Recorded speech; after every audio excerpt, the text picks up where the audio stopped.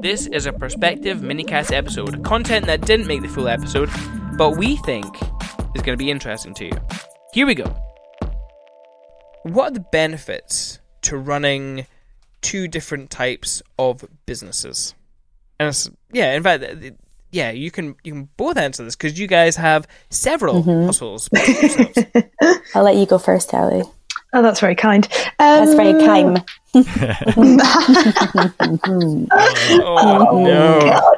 I thought I was going to do the bad jokes. It's descended into anarchy. I personally like it because I think, I mean, to be honest, I don't know any different. So I am like right at the tail end of Gen Z. So it's very much how I've kind of been.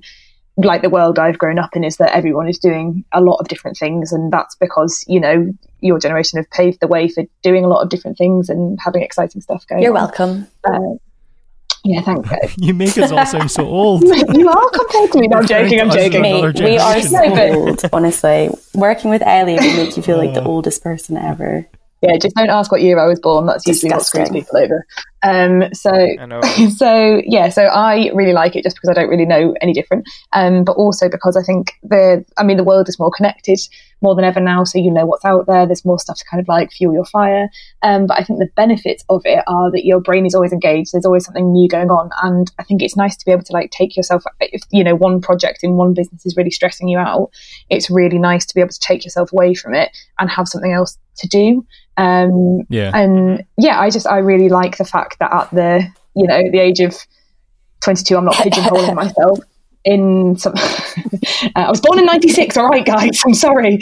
I really like the idea that I'm not kind of setting myself a path that I can't come back from. Not that you are doing that if you just take one road anyway, but I think mentally a lot of people, when they have done a job, one job for a certain amount of time, they're like, oh God, it's going to be a massive overhaul to shift. Whereas I won't have, if I do ever want to change, I won't have that big panic because I've kind of been moving and rolling with things, multiple things since day dot, really. Yeah. So it's not that you have trouble focusing on one thing. Oh, I mean, that is also true, but that's not in my business life, just in my actual life.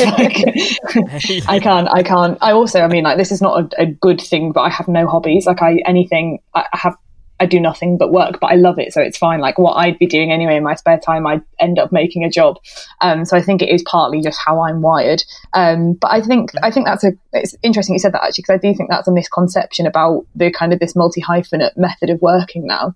I think it's sometimes that people can think that you can't settle on one thing or you're not really good at anything, so you just do a lot of different things. But actually, it requires a certain skill set to be able to manage and monitor all these things. Yeah.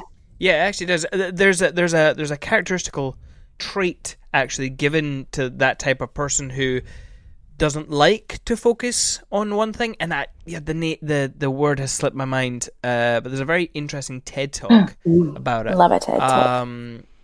But without me remembering what that phrase is, I'm not going to be much help here.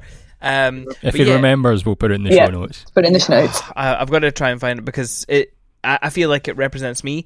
Like I've always, I tend to go in and out of hobbies very quickly, and same with work aspects of life. I don't know how many projects that Greg and I have had where we're trying to make develop a product or do a whole bunch of other things. It's good to have the variety though. Yeah, it's definitely kept us. You mentioned fresh. Like your hobbies are your work almost. Yeah. So how does like work-life balance, is that just not a thing? It's just work is life, life is work. I don't know the meaning of the word. Yes, it is, and I don't mean that in a glorified sense. I'm not doing that whole I wake up at 4 and then I go stare at the sun for 20 minutes and burn my retinas to make myself excited or whatever. I don't mean it in a arsey way, but genuinely everything I enjoy doing happens to be my job. When I was younger I used to write all the time, and now I'm a copywriter by trade. And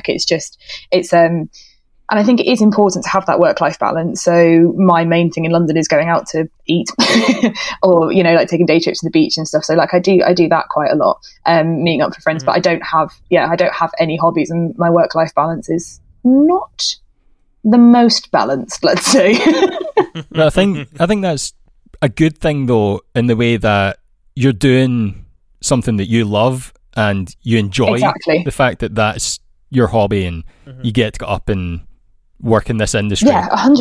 I think that's also a generational thing with this sort of group of people from their 30s onwards.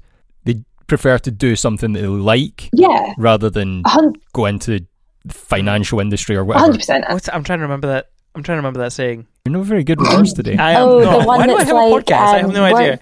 Do something you love and you'll never work a day in your life, or something like that. Yes, that is so. That's exactly what I was thinking of, and it's absolutely bollocks, I was going to say that. If you find something you'll love, you'll work every day of your life. But the thing is, do you enjoy working every day of your life? That is exactly right. And it's just, exactly I think if I was to not do all the things I do, I would actually be in a worse place, because I'd know there was stuff out there that I could enjoy and I wouldn't be enjoying not doing it. So I think it's a personal thing.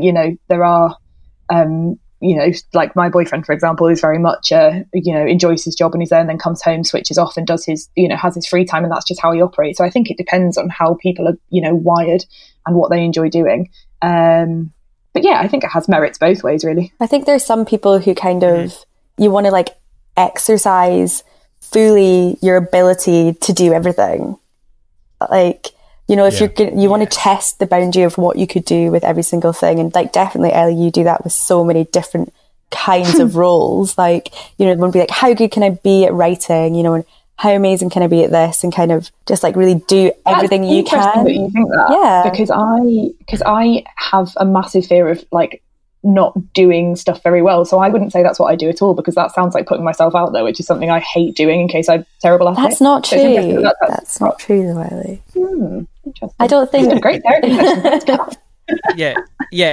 It's not a case that you're jack of all trades but master of none. You are masterful of many. Well, fun fact of the day, the original saying was jack of all trades but master of none is better than being the master of one. Really? Ooh. Yeah. That was a stunned silence, wasn't it? Yeah, and people just... Well, so they just completely changed just taken out the last clause and like totally rewritten the narrative, but that's the actual original meaning. So yeah, but I mean, that's no shade on also experts, because experts are experts for a reason, but I'm a jack and proud, as it were. I think you kind of always get that feeling though, don't you? If you're doing if you're juggling lots of different things, it's like everything is done at, 80%. You never can fully feel satisfied 100% that everything is exactly how you would love it. But it's kind of just being able to do that thing of letting go that you've done a really, really great job, but maybe you feel like you could do way, way, way much more. But, you can only kind of do as much as you can in each field to feel happy with it. And you have to kind of do that, I think, if you're doing this kind of work that's lots of different things, especially if you're the kind of person that's like a perfectionist. Like, I find it really hard to not do something until I like absolutely love it and I think it's amazing and no one else has done it like this and it looks incredible, whatever that project is. But you can't do that with everything if you want to do lots of jobs at once. So you have to just let yourself be 80% on everything rather than 100%. I'm going to throw myself under the bus again. There's another saying that's 8% is better than 0%.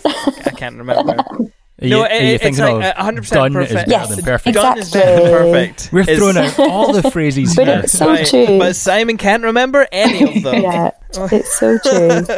You have to encourage and make sure that you do that, I think. Kind of just let things go sometimes, just think this is good as it's going to be. Let's just move this forward. Yep. That's the only way. I do think it's important though to have like all of them connect in some way, and even if they just connect it by virtue of them all being yours, I think they need to make sense in some way. But yes, that was the end of that. Sorry, that was such a pointless interjection. In terms of like transitioning between different kinds of work, like if they have a connection, it makes it kind of easier. Is that what you mean? Yeah, well, and also like just presenting a cohesive front, because there is still that stigma of, if prospective clients are looking at everything you do, there's still that stigma of them being like, well, clearly they don't know what they're doing because they're doing 5 different things. But actually, if you can convey why you're doing those things related. And why you're the person for those jobs, they're all related. They all make sense. Like if I think that's the key to it. Yeah. Ellie, you mentioned your boyfriend. Has your approach to work affected your relationship? No, because I've been like this since he knew me, so he knew what he was getting himself into. He signed that way longer. No, it hasn't. But his the fact that he takes the opposite approach has kind of influenced me into critically evaluating mine more, because I don't have a work-life balance, but I know that and I'm okay with that at the moment. But having him as a kind of a goalpost for what life could be like, made it more interesting for me to assess, like, okay, well, why am I working like this? Am I serving myself? Am I doing good jobs, or am I just doing it for the sake of it, kind of thing? So yeah, it's interesting in that way, and that's kind of definitely changed it. But no, he definitely knew what he was signing up for all those years ago. Mm-hmm. Whether he liked it or not, he knew what it was. Yeah, I suppose, Jill, I mean, obviously you and Chris have been together for a long time. You started as photographers. All of this, like all these hustles, kind of came your way over time. Have they affected your relationship? I think that you kind of just end up having different roles naturally in kind of what works for you. So definitely there's some things that I love to do.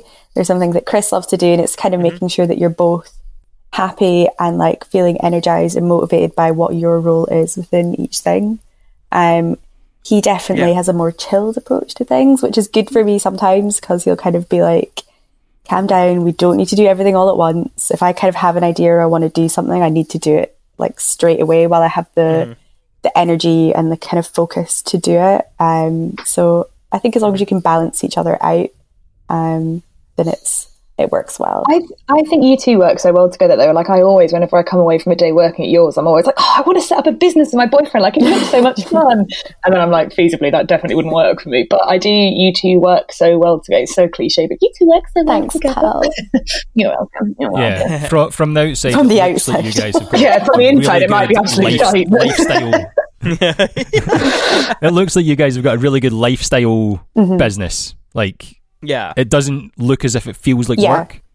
It looks as if you just enjoy what you're doing. Like I think definitely, like anyone else, we definitely have like our stressful times and when we're really busy. But I think that we're kind of the same. Like you said, Ellie, like when me and Chris got together, we started the business like 6 months later. So we've always kind of grown, our relationship's grown with the business or the different businesses. So we've kind of not really known anything else. This is the only thing I've ever really kind of done as a job. And same for him. So we didn't really have, these two separate lives that you're trying to like fit together. We've kind of just grown, our relationship and businesses have all grown up at the same time. And luckily it kind of, it worked, and we bring different aspects to each kind of thing. But we do enjoy it. And it makes me feel a bit like sickened when I have to say it to people, but I'm like, we love it. We really do love what we do, and getting to travel together, doing the photography and stuff is just amazing. There's so many times when we're kind of like, this is ridiculous that this is our job. How are we getting to do this? But you guys know it's hard work too, so you just have to work hard. Yeah. Unfortunately, I need to spend I know every that's minute so with Simon, unfortunate, Greg. Can we swap? I'll spend every minute with Chris. Yeah, no, sorry about that. Damn. Yeah, you guys can talk about football all the time, and I can just eat pizza. That's all I do when I come and see Chris and Jill. Talk about football and eat pizza. What? Talk football and eat pizza? That's pretty much it. It's not good football chat. I'm moving to Brighton. See you there. See you guys in Brighton. Cool. Cool. We're actually speaking to it's just Craig Saunders on next week's What a episode. lol Craig is. Oh my god. So we're actually going to be talking to him about working with your significant other. Those guys were like the pros and cons, the poster childs for doing it. I feel like, they were one of the first kind of husband-wife combo businesses that anyone had kind of experienced working with, or they've been doing it for ages. Ages. I know, and they're still doing it. So incredible. That's kind of that's why I wanted to talk to him about it, because I mean we've met up throughout their journey, and they haven't always enjoyed the experience. So I definitely want to crack into their stories.